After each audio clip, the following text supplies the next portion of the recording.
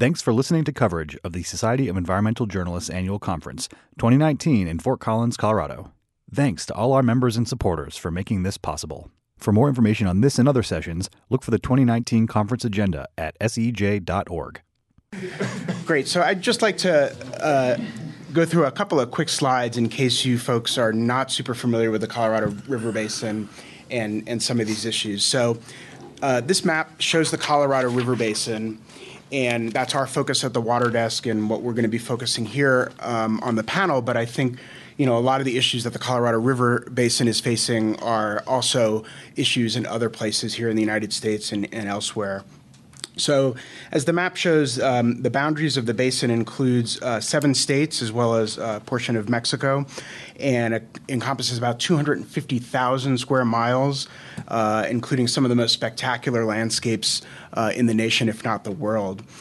So one of the key things about the Colorado River is that the precipitation that falls within the basin doesn't necessarily stay in the basin. So on this map, you can see some of these red cross-hatched areas, and those represent some big cities that are outside the hydrologic boundaries of the basin, but receive water from the Colorado River and its tributaries. And we're talking Los Angeles, San Diego, Salt Lake City, Albuquerque, and of course here the Front Range of Colorado. And in addition to that, the river supplies Las Vegas, Tucson, and Phoenix, which are within the basin. So in total, about 40 million people depend on the Colorado River, and it has an annual economic output, the Colorado River, that is, of $1.4 trillion. That's trillion with a T.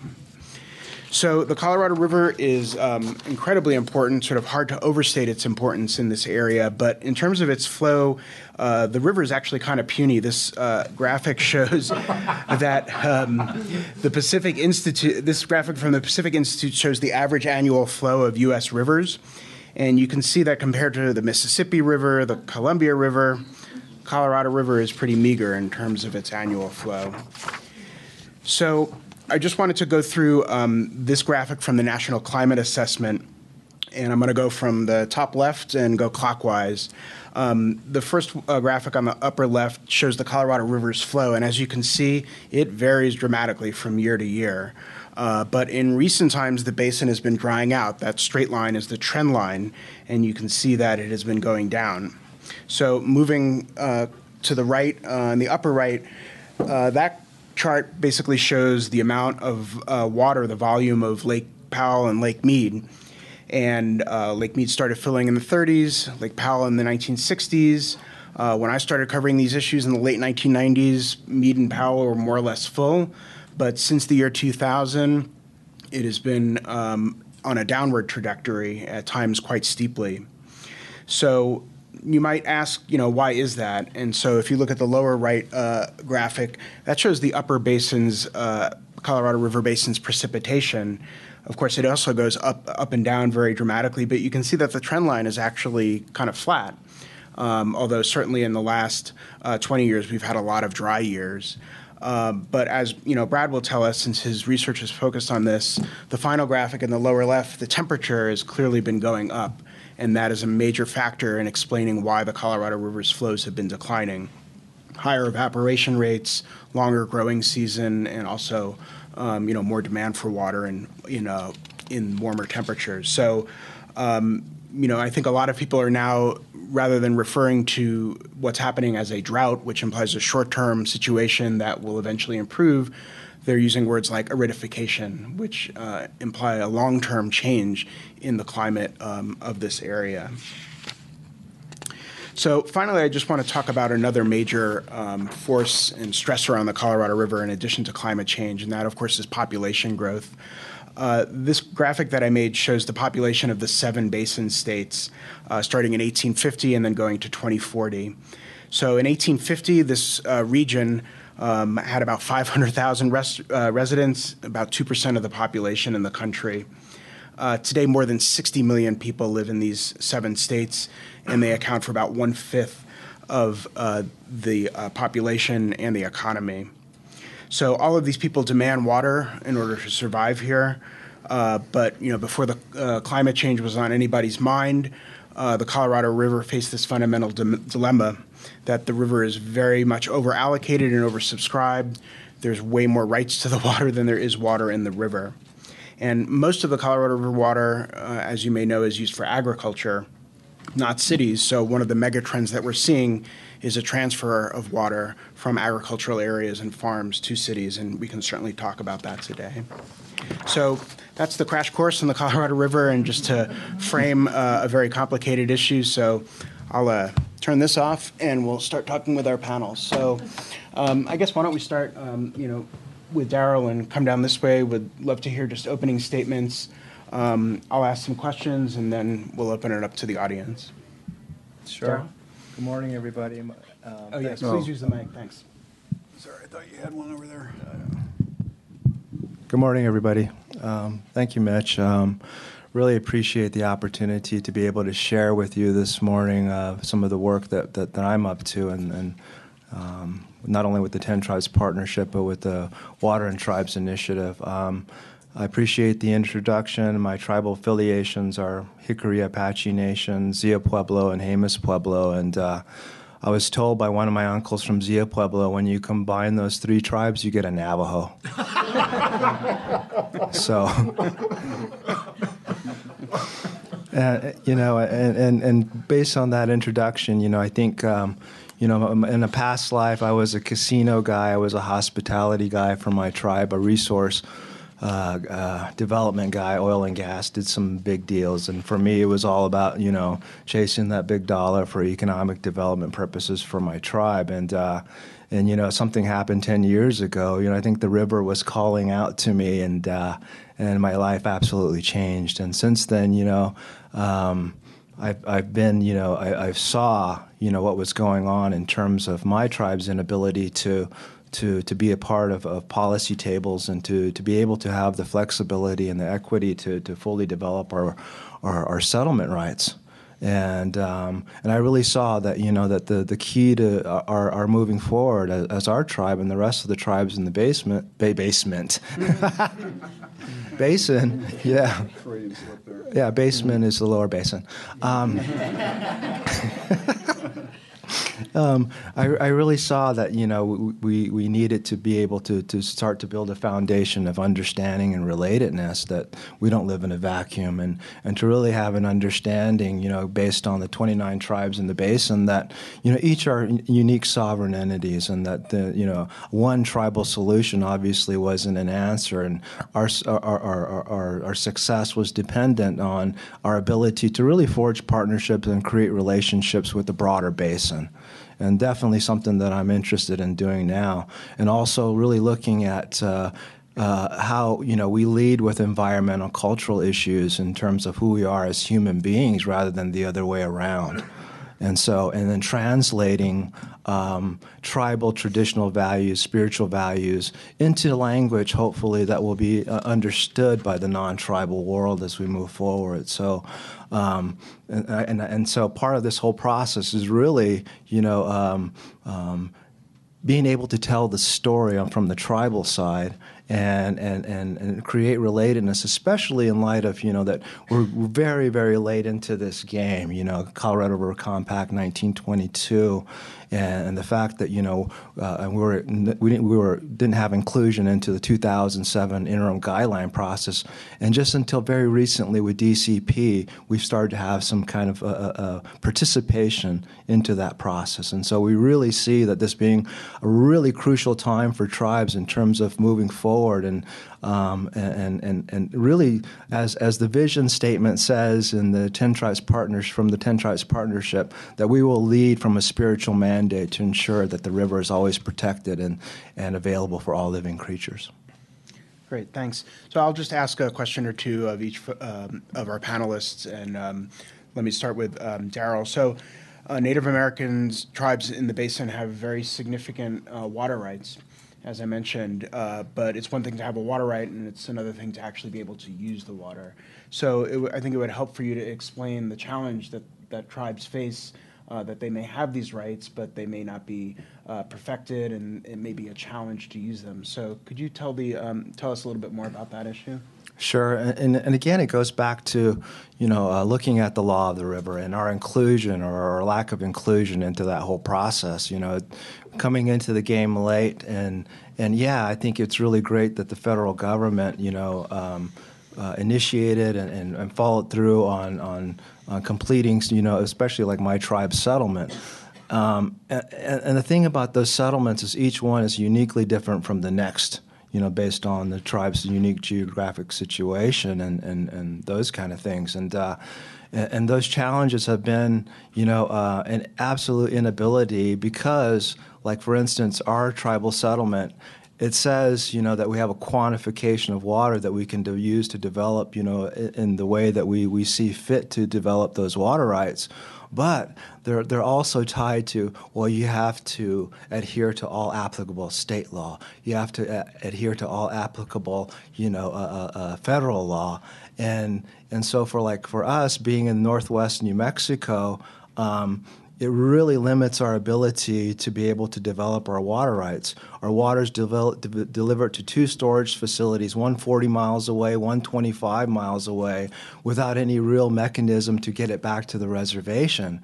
So our only means is to be able to market or lease our water rights because for economic purposes, and the constrictions of interstate marketing and our inability to be self-determined and not having sometimes those relationships with the states in terms of partnerships where we can actually be able to maybe utilize and be partners with the state that we reside in to actually forward water development in the state as a whole has just not been available to us. And again, going back to that whole idea of there's an expectation our tribes are supposed to have a solution. And when we haven't been a part of this process, for the last almost, 75, 80 years, I think it's really unreasonable to have an expectation that we're going to have an immediate response to, well, what is the ask? And it's like, well, you created this game. Now you want us to all of a sudden have an answer on how we move forward. But, that's not realistic. And why aren't you helping us in terms of forwarding, creating a solution in terms of how we move forward?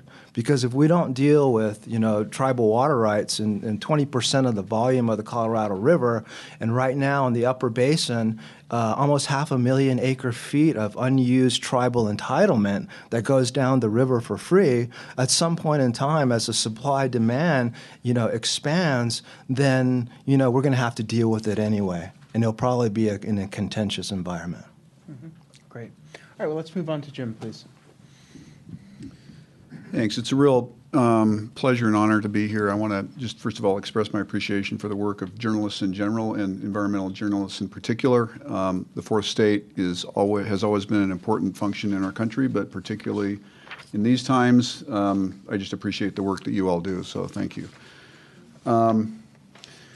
I represented Colorado for a number of years on interstate Colorado River issues as the governor's representative, was involved in the negotiations that led to surplus guidelines in 2001, under which California agreed to reduce its overall demand on the river, the 2007 guidelines that balanced Lake Powell and Meade and created some ways to move water around in the lower basin, and the two Mexican treaty minutes that allowed pulse flows to go into the delta and a relationship of bringing Mexico into the basin as a partner with Interior and the states.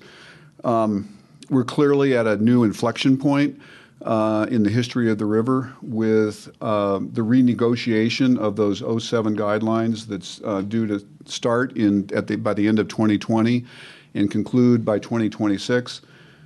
6 years seems like a long time, but in water world, that's not very long. And I think a lot of people are anxious to kind of get going and see what the waterscape looks like moving forward toward 2026.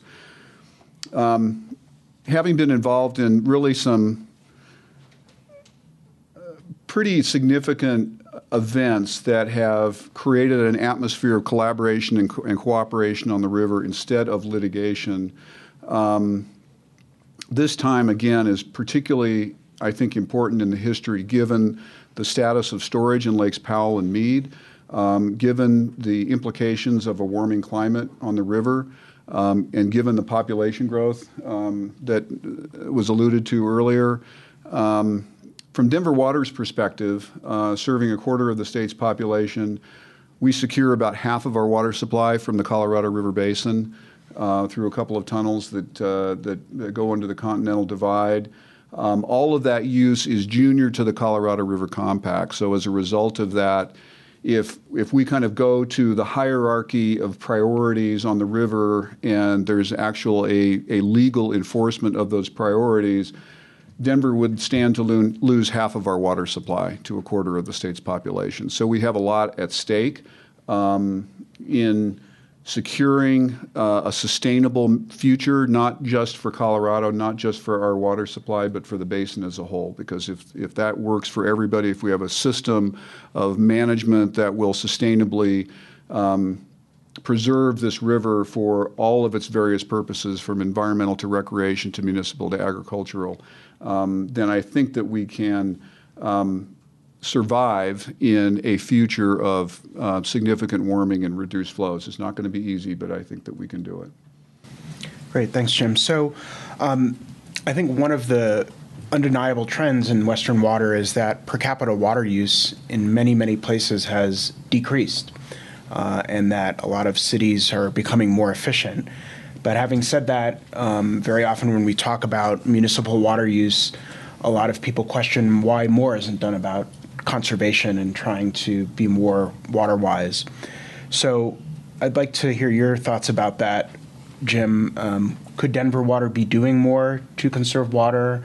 For example, other Western states have things like cash for grass programs in which people are paid to remove turf from their property.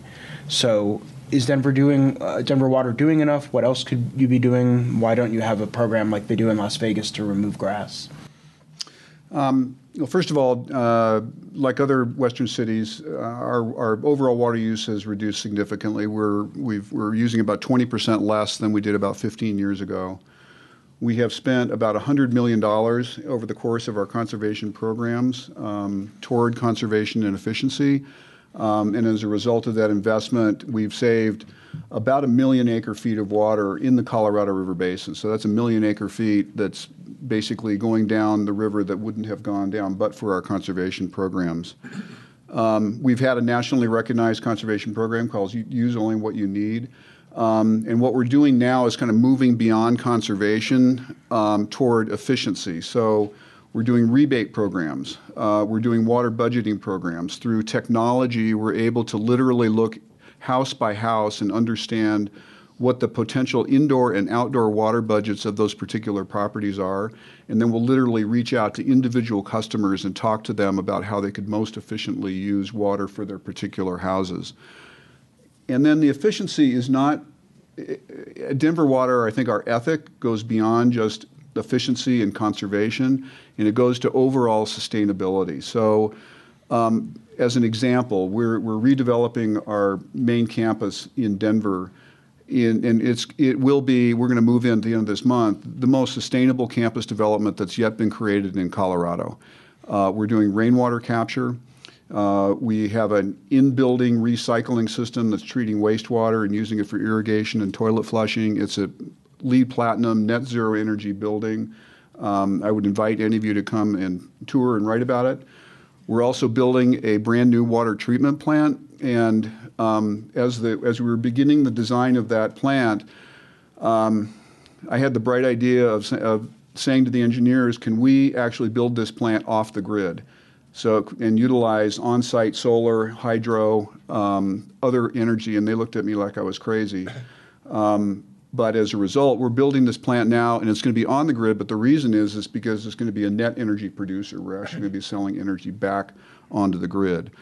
We're involved with the U.S. Forest Service in a program called Forest to Faucet, where we're doing forest treatments in national forest land to enhance the sustainability of watersheds. We have an agreement with the western slope of Colorado to improve the aquatic health of the streams that feed our system. And it's part of the ethic of that if the streams aren't healthy from an environmental standpoint 100 years from now, then we've basically shot ourselves in the foot and we haven't done our job for our customers. We're reducing lead service lines in our system to improve the public health of our customers. And we have a goal of being an overall net zero utility. So that's everything from our vehicles. Every carbon fuel that we utilize, because of our ability to generate hydropower, we believe that we can be a total net zero utility. So again, it's beyond just conservation efficiency. It's toward that overall ethic of 100, 150 years from now, what's the sustainability of our system? Mm-hmm. And just to follow up, the issue of turf and grass, which always seems to come up, I believe one of your predecessors, Chip Sparry, had the idea that grass and turf in Denver and surrounding areas was, in a sense, a reservoir that could be looked at in a drought time, and people could cut back on their outdoor irrigation, which is not essential. And that if you didn't have that, the demand would be hardened, as they say, and that it's much more difficult to reduce water use. Is that the utilities' philosophy still? And what is the attitude towards grass, which is clearly a huge source of consumptive water use?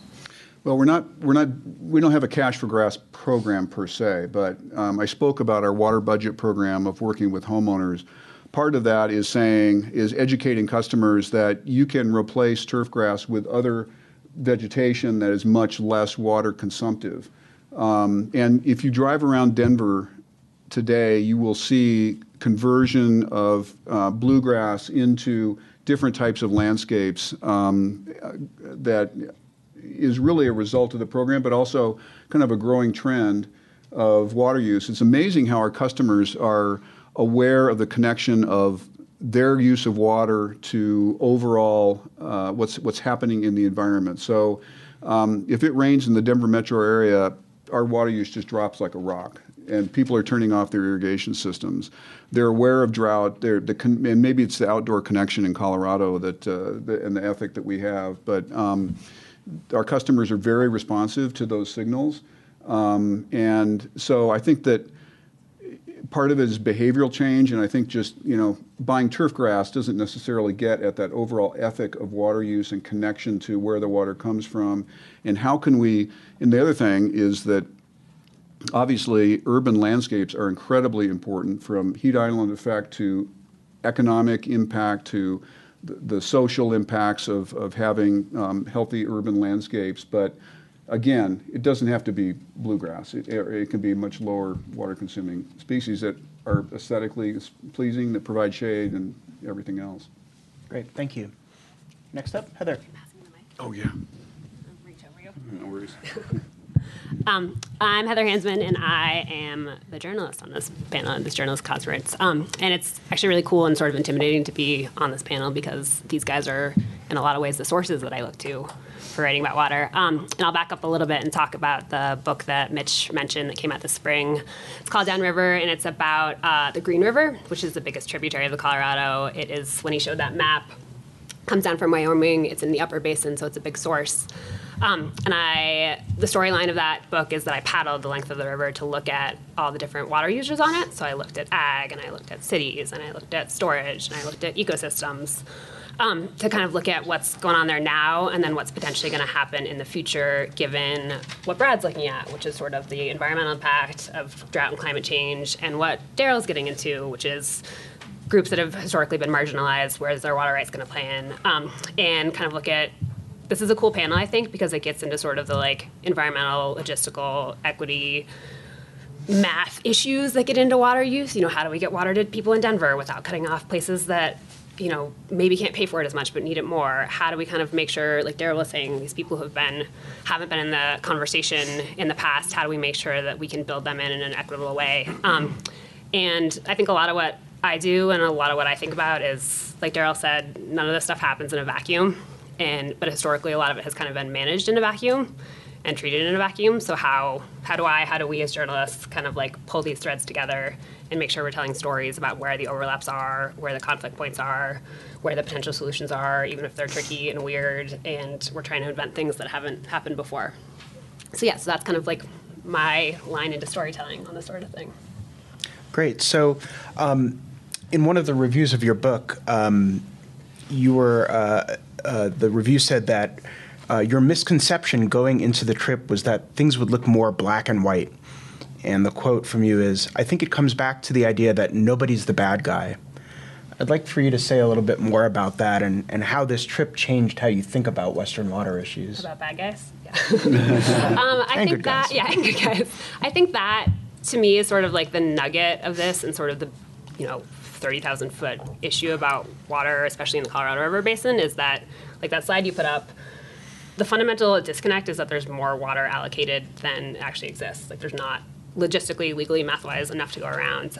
And within that creates this culture of fear kind of and defensiveness, and that we all need water. Like that's baseline, the most important thing. And when you have this math problem, basically, which means that there isn't going to be enough to go around, everyone gets defensive, and everyone is really, you talk to people who have been, ag producers who've been working the land for 150 years. They have a really concrete sense of why they want to be there and doing that.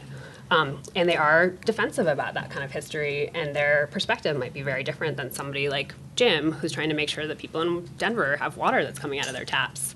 And they're both right, but it's a math problem. There's not enough. And I think coming into this, I thought a lot about sort of like the narrative structure of the book and how to tell the story. And, me and my little boat floating downriver, that was sort of like the narrative line. And I learned about that as I went, and I was kind of looking at all these pieces. And as you get in there and you see that, you get this much more concrete sense of like, oh yeah, these guys nobody's wrong. They're just they're coming at it from really, really different ways. And the conflict point is that everybody can't be right and get all the things that they want.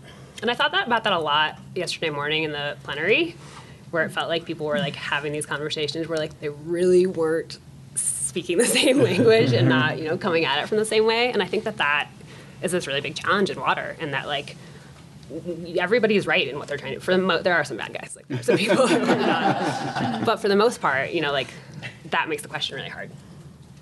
Great, thank you. All right, and so we'll move to Brad, and thanks to Brad, he was on the preceding panel, so it's like he's a pitcher doing a double duty and a double header, so appreciate his extra effort.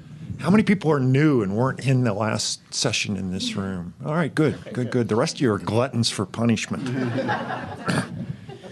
And Mitch, let me just say, you did a terrific job of laying out the whole basin and problems and issues, and you did an okay job on the intros, but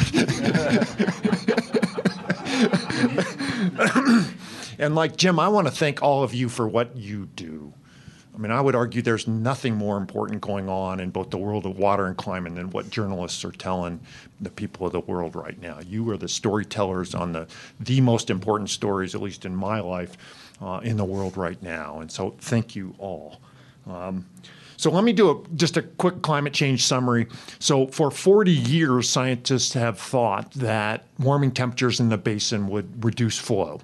And within the last 5 years, we have a whole number of studies that actually show that this is true. And not just my work, but the work of Connie Woodhouse and Julie Vano and Marty Herling and Dennis Lettenmeyer are all in that list. And I'm happy to share any of these studies with you.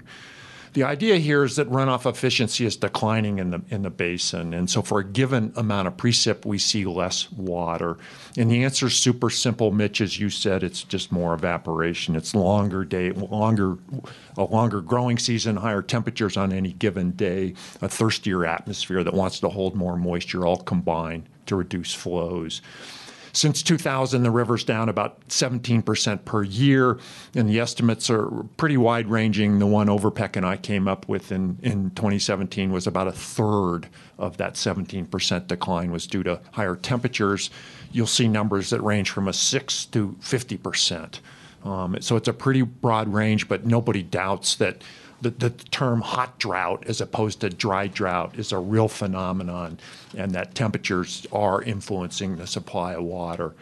And if you go out into the future, based on Overpeck and my work, 20% loss by 2050 if precip stays flat, potentially 35% or more by 2100, again, if precip stays flat. The precipitation projections are really problematic. They all show drier south, lower basin, and somewhere in Colorado, maybe a hinge point where wetter to the north and drier to the south. But depending on what model and what future we really endure, it's quite hard to say what that really looks like.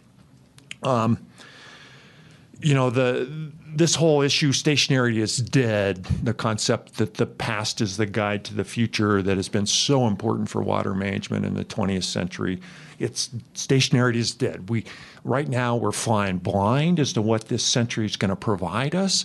And as I said in the last session, a repeat of those 5 years from 2000 to 2004 probably drains Lake Mead and Lake Powell, DCP or not, just to give you an idea, the little over 9 million acre foot per year average, what that would do to the system. And mind you, 2000 to 2004, I mean, it could be worse, right? I mean, and don't just think we could have 2000 to 2004. We could have worse than 2000 to 2004. And so moving forward, we need a system that's as robust as we can. We can obviously hope for the best, but plan for the worst. This year, I mean, we had a terrific year of runoff, 2019, historic avalanche season, and yet the hottest September on record. A flash drought set in August and September, and that's our future, right? And those flash droughts now dry out the soil moisture, and that carries forward into runoff in 2020. It sets us back, and even NOAA's Colorado River Forecast Center, has put this into their models. So with that, I think I'll stop. Great, thank you. Well, let me just follow up with a question, and then I'd like to open it up to the audience. So I think it's incumbent upon us as journalists to try to explain the science of climate change and how it's going to affect precipitation, drought, runoff, the flow in the river. But there's some nuance there, and it's not necessarily an easy story to explain. And by that I mean we hear a lot about global warming increasing the moisture content in the atmosphere, that warmer air can hold more moisture. And so there's pretty solid evidence that we're having heavier downpours, so more rain. But we're also hearing that in some parts of the country, like in the Southwest, climate change is causing drought, so a drier situation. And a lot of people say that the wetter areas like the Pacific Northwest will get wetter, the drier areas will get drier. Here in Colorado, we're kind of in the middle. What is your advice for journalists about how to explain this? Because it may cause some confusion because the signals are going in different directions in different places. Run and hide? Seriously, within the southwestern portion of the United States, there's pretty good science that it's going to dry. So the lower basin, as I mentioned, and Mediterranean areas, 30 degrees north and 30 degrees south. This whole idea of Hadley cells, if you're not aware of that concept, expanding. So the high-pressure system that sets up over to the south of us and makes these great American deserts is heading our way. Within Colorado, it's a little more challenging, but those deserts are headed our way. La Nina, El Nino modulate this in interesting ways. So if you know a little bit about the basin, La Nina is uniformly dry in the southwest. El Nino tends to be wet, but not quite as uniformly as La Nina. There's a little bit of asymmetry there. It's challenging to tell this water cycle story, although I often say climate change is water change, and weather whiplash is part of it that makes it a little more confusing, that term that Dan Swain out at UCLA coined, and arguably 2019 is an example of that. So, I've been a proponent and have used the aridifying term because as you suggested that, using drought after 20 years, we need some new nomenclature. I've also suggested new normal is the wrong terminology. New abnormal works better because normal implies predictability, and we don't have that. So, there's a lot of nuance in here, and maybe one of these days we'll get a precipitation signal that we actually, out of science, that we can actually rely on. This new NOAA study actually suggests there is a declining precip signal, which frankly, to me, is a lot more worrying than the idea that temperature is actually causing a flow decline here, because of the leverage that precip has on flow. It's much stronger than the leverage that temperature has. So, I'm happy to work with you in any way to help put this in ways that are understandable, but it's a challenge. Can I ask a follow-up question? Absolutely. You said when you were talking about kind of the modeling, hope for the best and plan for the worst. And I think something I struggle with a lot in trying to tell stories about this is making that when we, like you said, we don't know what the worst is, how do you make that tangible, and how do you then tell stories? I know Laura mentioned this yesterday. It can be hard to pitch stories about water to editors because it doesn't feel sort of sexy or news hooky. And so how do we then try and like convey that, what the worst potentially could be? And maybe this is an interim guidelines question too, what we're kind of planning for the future, and how do we make people aware of what that's going to be? Ask Jim. Yeah. I sit in the cheap seats, right? Well, that's, I mentioned kind of an inflection point. And for example, when we negotiated the interim guidelines in 2007, we did what was we were politically able to do, particularly in the lower basin, in terms of how much and how deep and how soon shortages would be imposed on Arizona and Nevada in particular. California was advocating for sooner and deeper cuts as Lake Mead dropped. But we did what we were politically able to do at the time. And I think everybody, including those in Arizona, recognized at the time that they probably weren't going to be adequate to the task. And so now in the face of another kind of re-up for whatever period of time, it's not going to be a permanent. We've learned nothing is permanent. How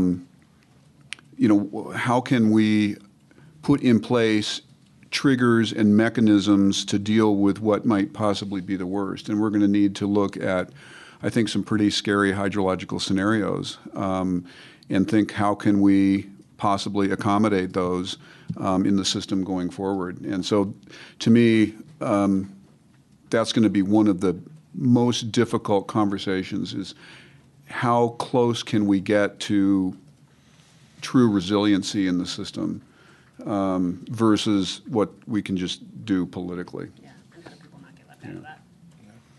Okay, great. So I'd like to open it up to the audience for questions. By now you guys know the rules, so priority to SCJ members and journalists. Please ask questions rather than make speeches, and we're also going to repeat the questions so that it can be recorded for future use. Ted. Daryl, this is for you. You were saying how the tribal water part of this has come to the game pretty late, and it seems to me as the tribes firm up their water, it introduces a real wild hair into the system that has very little buffer in it. And how do you see the tribal water influence going forward in the planning process for the use of the river? I just kind of go back a little bit, then I'll answer your question. I just want to, thank Brad again for his uplifting messaging. He does it in a way, it's like, the world's going to collapse. And you're like, oh, okay.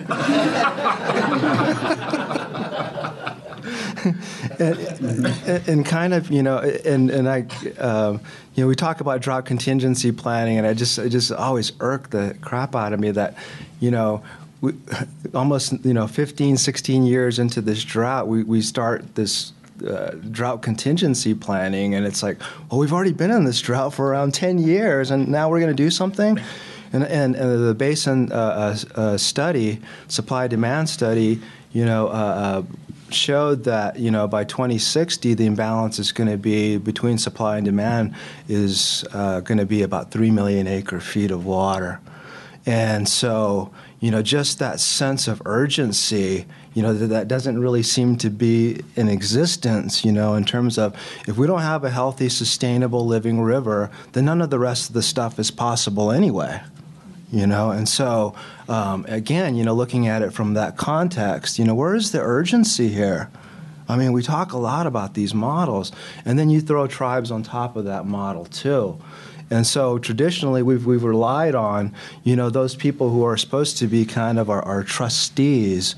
And I think there's been an unrealistic expectation sometimes from the tribal side about what that role is supposed to be, because we have the states that we reside in that are supposed to kind of, work on a government-to-government relationship with us. Then we have the federal government as well. But, I think a lot of times, there's this mindset that we're given a settlement, then now we got to go figure it out. And those settlements or decrees usually came with a pool of money. But again, if you're talking about, bridging that capacity to divide in terms of being able to actually build infrastructure for water development and learning from the ground up, that's a real challenge. And so we have some real incredible social justice issues that exist in terms of equity for tribes. And who's actually going to make that happen? We do. And because we've committed to the fact that we're going to work this out, and it's been a real challenge because there's 28 or 29 tribes in the basin, each distinct sovereign entities, and say this all the time: if you know one tribe, you know one tribe. And so, building broad consensus amongst those tribes who are at absolutely different varying degrees in terms of their own internal capacity with their governance and their social issues. And so you just have to paint the picture. And as has been stated before, really appreciate the work that you folks do. And I've had the privilege of speaking at the National Hispanic Journalists Association because 30% of the basin is Latino, but who represents them? Talk to the National Native American Journalists Association again about how do we create the listening, in the journalistic world about and so that's a little bit backwards, so that we know what's going to be effective messaging for us. Because too often, tribes will talk about spiritual and cultural values, and the reception has been, oh, here come those tribes talking about their foo-foo spirituality stuff again. But really looking at a way to articulate those cultural, environmental, and translate the issues and translate those issues and value systems into something that the non-tribal world understands. Because when we start to take a look at the broader picture, on my Pueblo side, we've been around this area for thousands of years, living a sustainable, balanced life. And when we start to look at that compared to the experiment of the United States, a little over 200 years old, there's probably some real lessons that we can learn from tribes in terms of what that sustainability and that balance actually looks like. And so, to your question, how do we see ourselves fitting into that? God, we've got to build the foundation of an understanding of 29 separate sovereign entities and start to create a situation where there's actually dialogue which didn't exist before. When I first got into this game 10 years ago, people thought I was crazy, but I just didn't understand. So the law of the river gives us this output and what we're getting now. And so my question was, well, why don't we change the law of the river? Well, you can't. Well, why not? Well, you just can't. And I've never been really given a good answer about why, and so I think the law of the river, the foundation of it, really is like protect, defend. And we've created that. And so how is it that we start to move away from that? And I think for us, what we're trying to do is to paint the picture and to make awareness about not only the inequity issues that have existed for hundreds of years at this point in time, but really start to show the broader basin that we're interested in being your partner, and we're interested in facilitating the conversation and connecting those conversations because we're here. We've been here for the long term, and we're going to continue to be here.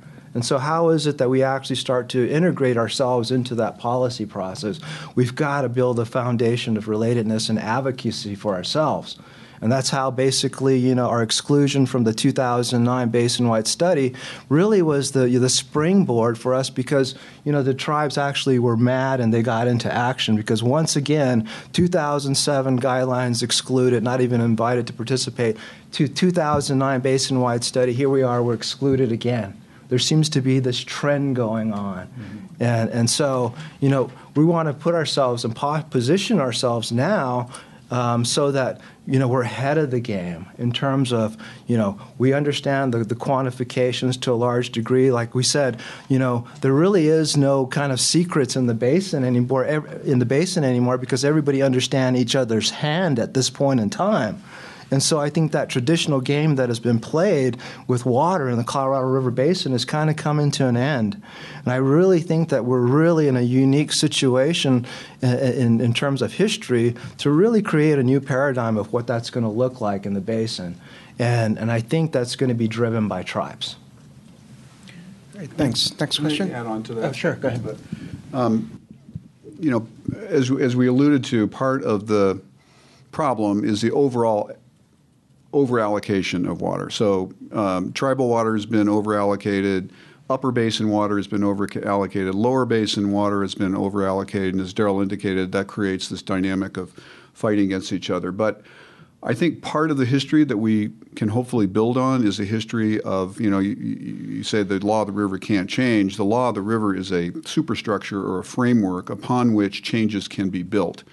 And that's been evident in a lot of agreements that have been reached. And when compelling needs arise, I think that we have a history of moving forward and creating change. And particularly with tribal rights, I wanted to speak to the authorization of the Navajo pipeline, which was and is a compelling human need, a basic water supply for sustenance for people who've been hauling water miles and miles and miles. And there were a lot of gnarly legal issues in the law of the river over the authorization of that pipeline.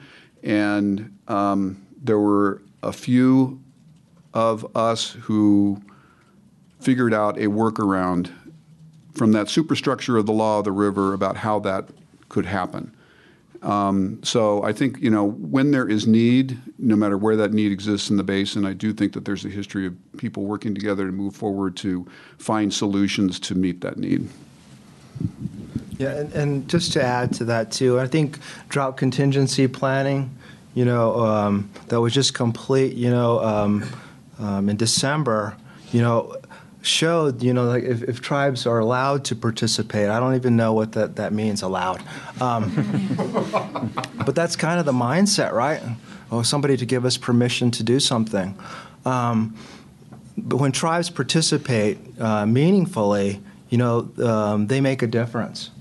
And in this particular case, you know, with Gila River Indian Community and the Colorado River Indian tribes, they're critical to the success of that. Mm-hmm. And as Jim mentioned, you know, Navajo Gallup Water Supply Project, it's $1 billion project, but it still amazes me today because we're part of that project because we're providing lease water to the city of Gallup for a long-term sustainable surface water source that they don't have right now. So you're talking about a community of 50,000. But on a daily basis, 75, 80,000 Navajos still haul water in this country. and it's just amazing to me. And so I think, DCP and some of the current initiatives that are in place right now really have seen the positive results of a collaborative effort, as Jim mentioned. And so that's kind of the trend. I think everybody sees that and understands that. But the one thing that I would say about the law of the river is that it seems to be really reactionary. And so when the need's there, we get together and we do something, which is really, really great. But why don't we create some structure and foundation that's inclusive of all the voices that need to be heard, and at the same time be able to be reactive so that we're not just convening during a crisis? So the question is, given the trends of warming climate, population, everything else we've talked about, can agriculture survive? Can all this economic and sector needs be met going into the future? And there's the stark reality is that there's going to have to be some reallocation, and it's clearly complicated. To me, it goes beyond hydrology, and it goes into questions of land use. So certainly in the northern Front Range, agricultural land is being eaten up by sprawl development. So it's beyond just buy and dry and ag sectors being displaced from a water perspective. It's literally from a land perspective. And of course, that sprawl development is highly consumptive. On an overall basin-wide level, if you look at the upper basin, There's, again, this question of over-allocation. The Upper Basin has this perspective that we're entitled to 7.5 million acre feet of development, beyond the fact that that's not reality from a hydrological perspective. Total uses in the Upper Basin have essentially been flat or declining over the last 30 years. And the entire history of water use in the Upper Basin over the last 30 years has been one of not of growth in more consumption, but actually flat. And that's because, I think, of transfers of water between sectors. And whether it's ag land coming out of production for golf courses in the mountains or in subdivision development. But clearly there is, with 80% plus or minus of water being used in the Colorado River Basin for agricultural water, that's the bank that's going to be tapped. And there's a lot, frankly, of marginal agricultural use that's going to have to move to other uses. And I would also say,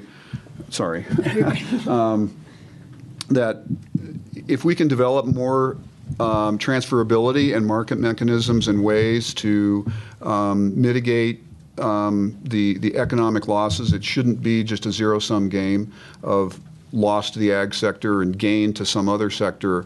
But if we can establish market mechanisms to be able to, for example, transfer conservation savings or compensate communities or help the transition, we also need to be working on that. You kind of stole one of my points there, but I think there's two big things at play in that question, and I think, or that are potential future solutions or things that people are looking at it. And I think one of them is land and water use planning together, and not thinking about resources in silos, and thinking about when you do plan a development on the Northern Front Range, how much water is embedded in that? When you're thinking about these sort of changing land uses, how much water is on the ground there? What's going to happen there? And I think the other thing that you got into that I think is this sort of story to follow and feels to me like one of the biggest things in this is the market incentives.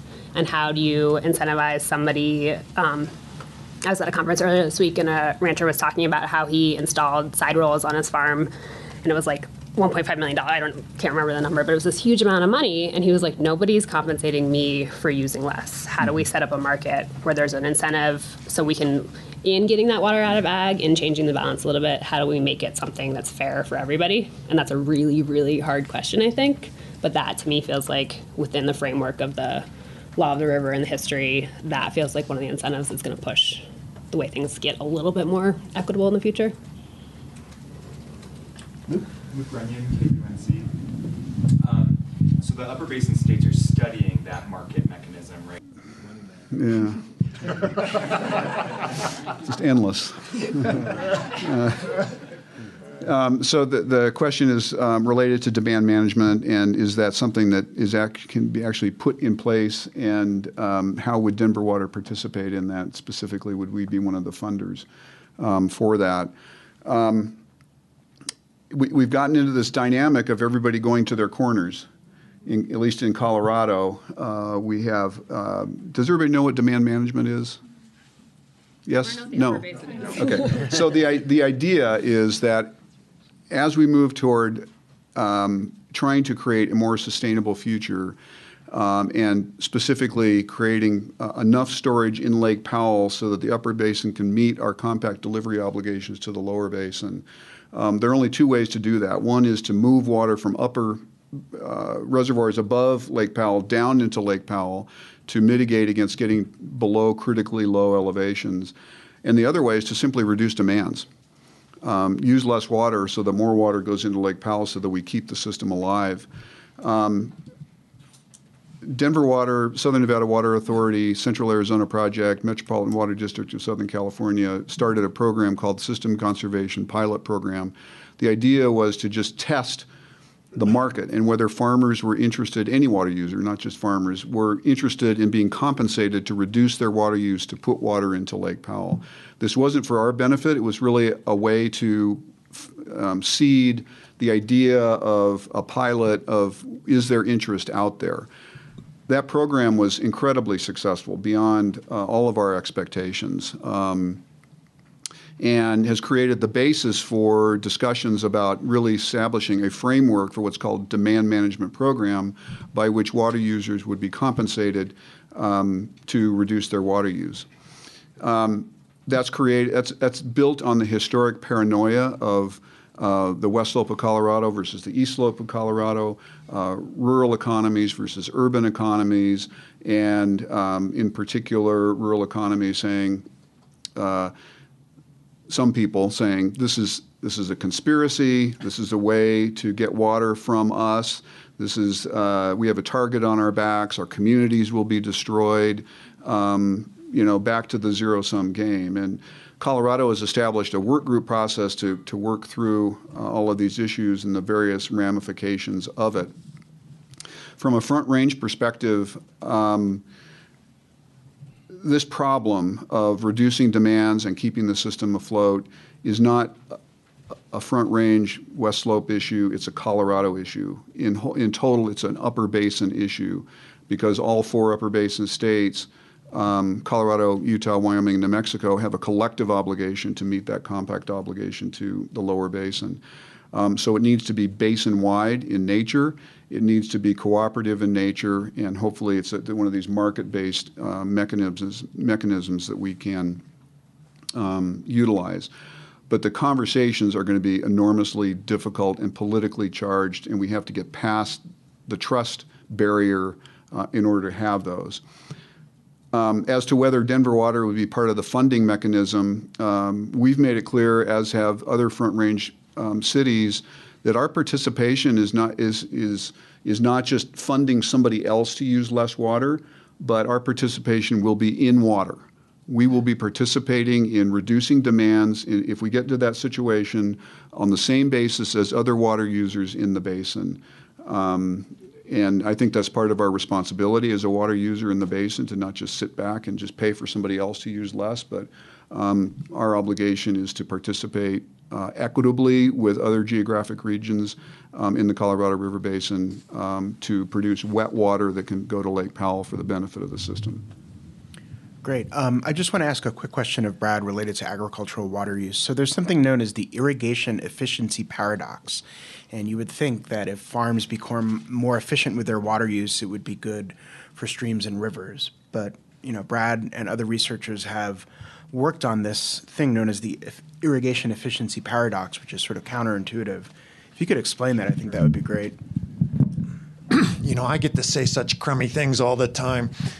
I want to stop for a second and say something from the heart, which is, Susan Moran, you and Josh did a bang-up job on this conference. Not over yet. Come tomorrow to the book panel. So, how many... Done? All the journalists organized and moderated and pitched and spoke at these. So, thank you. So, people talk about water efficiency as if it's energy efficiency, right? Mm-hmm. And yet there are 2 fundamentally different laws that work on those. One's the law of conservation of energy, which effectively says energy runs downhill, and you better use it when you got a high-quality form of it, like gasoline or electricity, as best you can, because then it's going to turn into heat. That law does not apply to water. Water, it's the law of conservation of mass. And so when you see something that looks totally inefficient in this same context, like flood irrigation, you are missing the picture. Because in the case of flood irrigation, much of that water is not used at the initial flood point, but then gets reused as a return flow downriver. And so there's this grave misconception that somehow inefficient use in water is something awful, and we've lost that one chance, like you have with energy, to put it to good use. And so scientists have studied this, and the real deal here is consumptive use, right? How much does that crop turn that water into ET, evapotranspiration? How much yield do you get? Irrigation efficiency technologies have been promoted worldwide as this great saving whatever for water. And in practice, what tends to happen, believe it or not, is that you divert less water out of the river onto this very efficient field, but believe it or not, consumptive use goes up. And so you end up with actually less water in the system. Irrigation efficiency in general, it's a good idea. It actually modernizes systems, so drip or some kind of fancy sprinkler system or other forms of irrigation efficiency are good. Oftentimes when you do that, you reduce two constraints on water use, a labor constraint and a timing constraint. When you flood irrigate, oftentimes you can only irrigate once a week just because you've got labor, so you've got a timing issue there. If you got drip irrigation, you can turn the dial, and if your plant needs more water, all of a sudden you can get it to them, which means they may actually grow more. So there have been a number of studies that have shown, for example, in New Mexico, if you replace flood irrigation in chili fields, you actually end up with less water. Why is that? Well, one of the reasons those furrows go away, and over the course of a field that has a whole bunch of furrows, that's more land to plant more chilies on, believe it or not. When you irrigate efficiently, oftentimes you water the whole field uniformly, whereas under a flood irrigation, you overwater the top end and underwater the bottom end. So I'm not arguing for less efficiency projects, but just don't confuse the law of conservation energy of mass with the law of conservation of energy. They're really two different things. And that's true, no doubt, for return flow based systems. Yeah. But for a terminal irrigation system, such as the Imperial Valley or the Central Arizona project, your conservation, you're taking less water off the system. Yeah, I don't want to paint too broad a brush, but it's not a really simple answer here. And we need to have our eyes open as to what an irrigation efficiency project's really going to do. And I think something that gets missed in talking about or thinking about water use is consumptive versus non-consumptive use, which you got into, which is a lot, like when you're flood irrigating a field, it's only something like 25% consumptive, whereas a trans-basin diversion or something like that is fully consumptive. So when you're thinking about potentially adding more water to the system or something like that, you have to think about what that end use is and where the water is actually being consumed or not, or pushing down through the system. And water is a really particularly tricky thing on that front, because like you were saying, nothing else really behaves like that.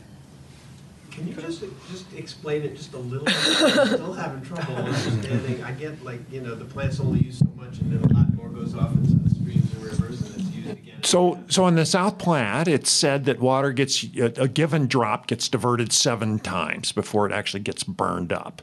So how is that possible? Well, it gets put on a field. It runs off either as immediate return flow or a subsurface return flow over time, which, depending on how far the field is from the river, it may take a month or a week or whatever to get back to the river system.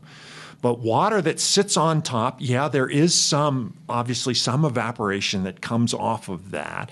But on a typical flood irrigation, the number people use is about 50% of it returns and 50% is consumed. And so you can imagine how you could stack what looked like one inefficient farm on top of another and actually have a fairly efficient system. Does that help you, Tom, understand what goes on? Okay. All right. Maybe others. And there are actually multiple studies on this out now. That, in fact, a piece I wrote in Science in a policy forum just last year with a worldwide set of authors I'm happy to share with you. Tony? The question relates to lawns and urban irrigation being a buffer against drought and as against what's called demand hardening. And the theory is true, that the idea was that if the lawn irrigation was the last reservoir, and if push came to shove, we could just impose conservation measures as kind of the last step and use that as, in essence, the last reservoir. Recognizing that that does result in demand hardening, so that buffer is gone. That means we need to build other areas of resiliency into the system, whether it's reuse, whether it's more diverse water sources of supply, whether it's regional cooperation in terms of hooking up for drought management to other systems, whether it's building trigger points into agreements with the western slope of Colorado, for example. But in essence, yes, we've lost a little bit of buffer that needs to be replaced with other areas of resiliency. So the question is, if you remove lawns, does the crisis go away? The crisis gets delayed. You're essentially just buying some time by doing that. But the ultimate demand hardening is there, and you begin to.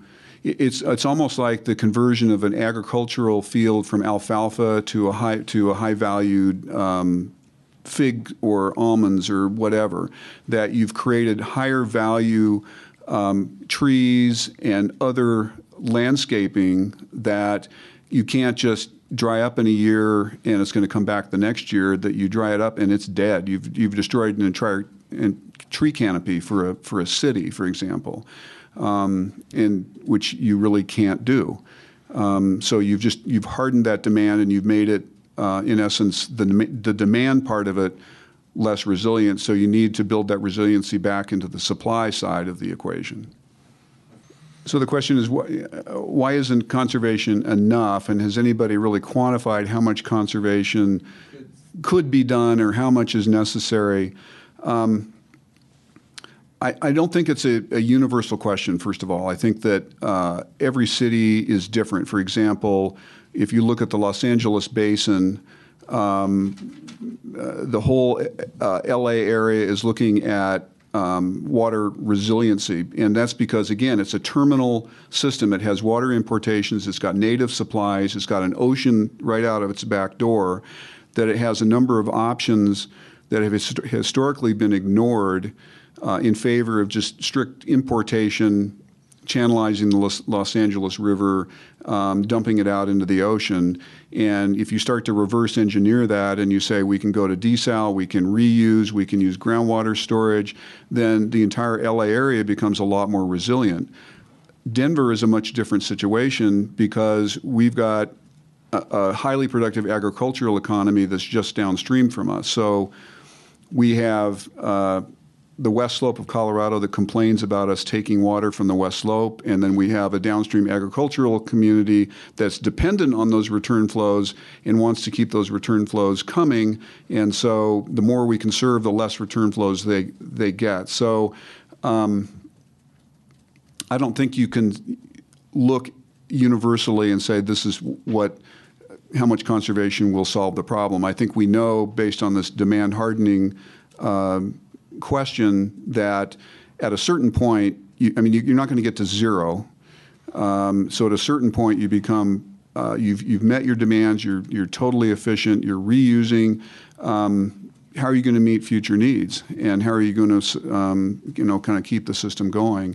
And that's part of new supply development. That development can't be. I think the future of major new water projects is over. That development needs to be incremental. It needs to be modular. It needs to be flexible. It needs to be diverse. It needs to be building only what you need when you need it, so that you can move in a climate that's going to be continually evolving and changing. And you need to be adaptable and flexible as you go.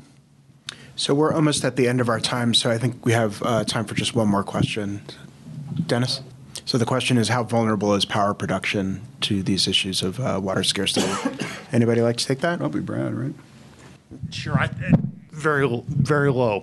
I mean, they have huge, tremendous ability to pay, and they actually don't use much water. So between those two, I would suggest that. And thankfully, I mean, the great thing about the move to renewables, right, is no water use. Hello. I mean, we freed up roughly 30,000 acre feet as Navajo Generation Station closes that could be used for something else. I will say, I think that idea of the water energy nexus is a pretty tricky one, though, because those things are directly connected. And especially in the Colorado River Basin, you have hydropower funds that go into funding restoration projects. Like, all those things are tied together. So power generation might not necessarily be directly vulnerable, but you have to kind of look at how all those pieces are layered on top of each other. Good point, actually. Really good point. Great. Well, thank you all for coming, and thanks to our panelists. Hope you've enjoyed this session.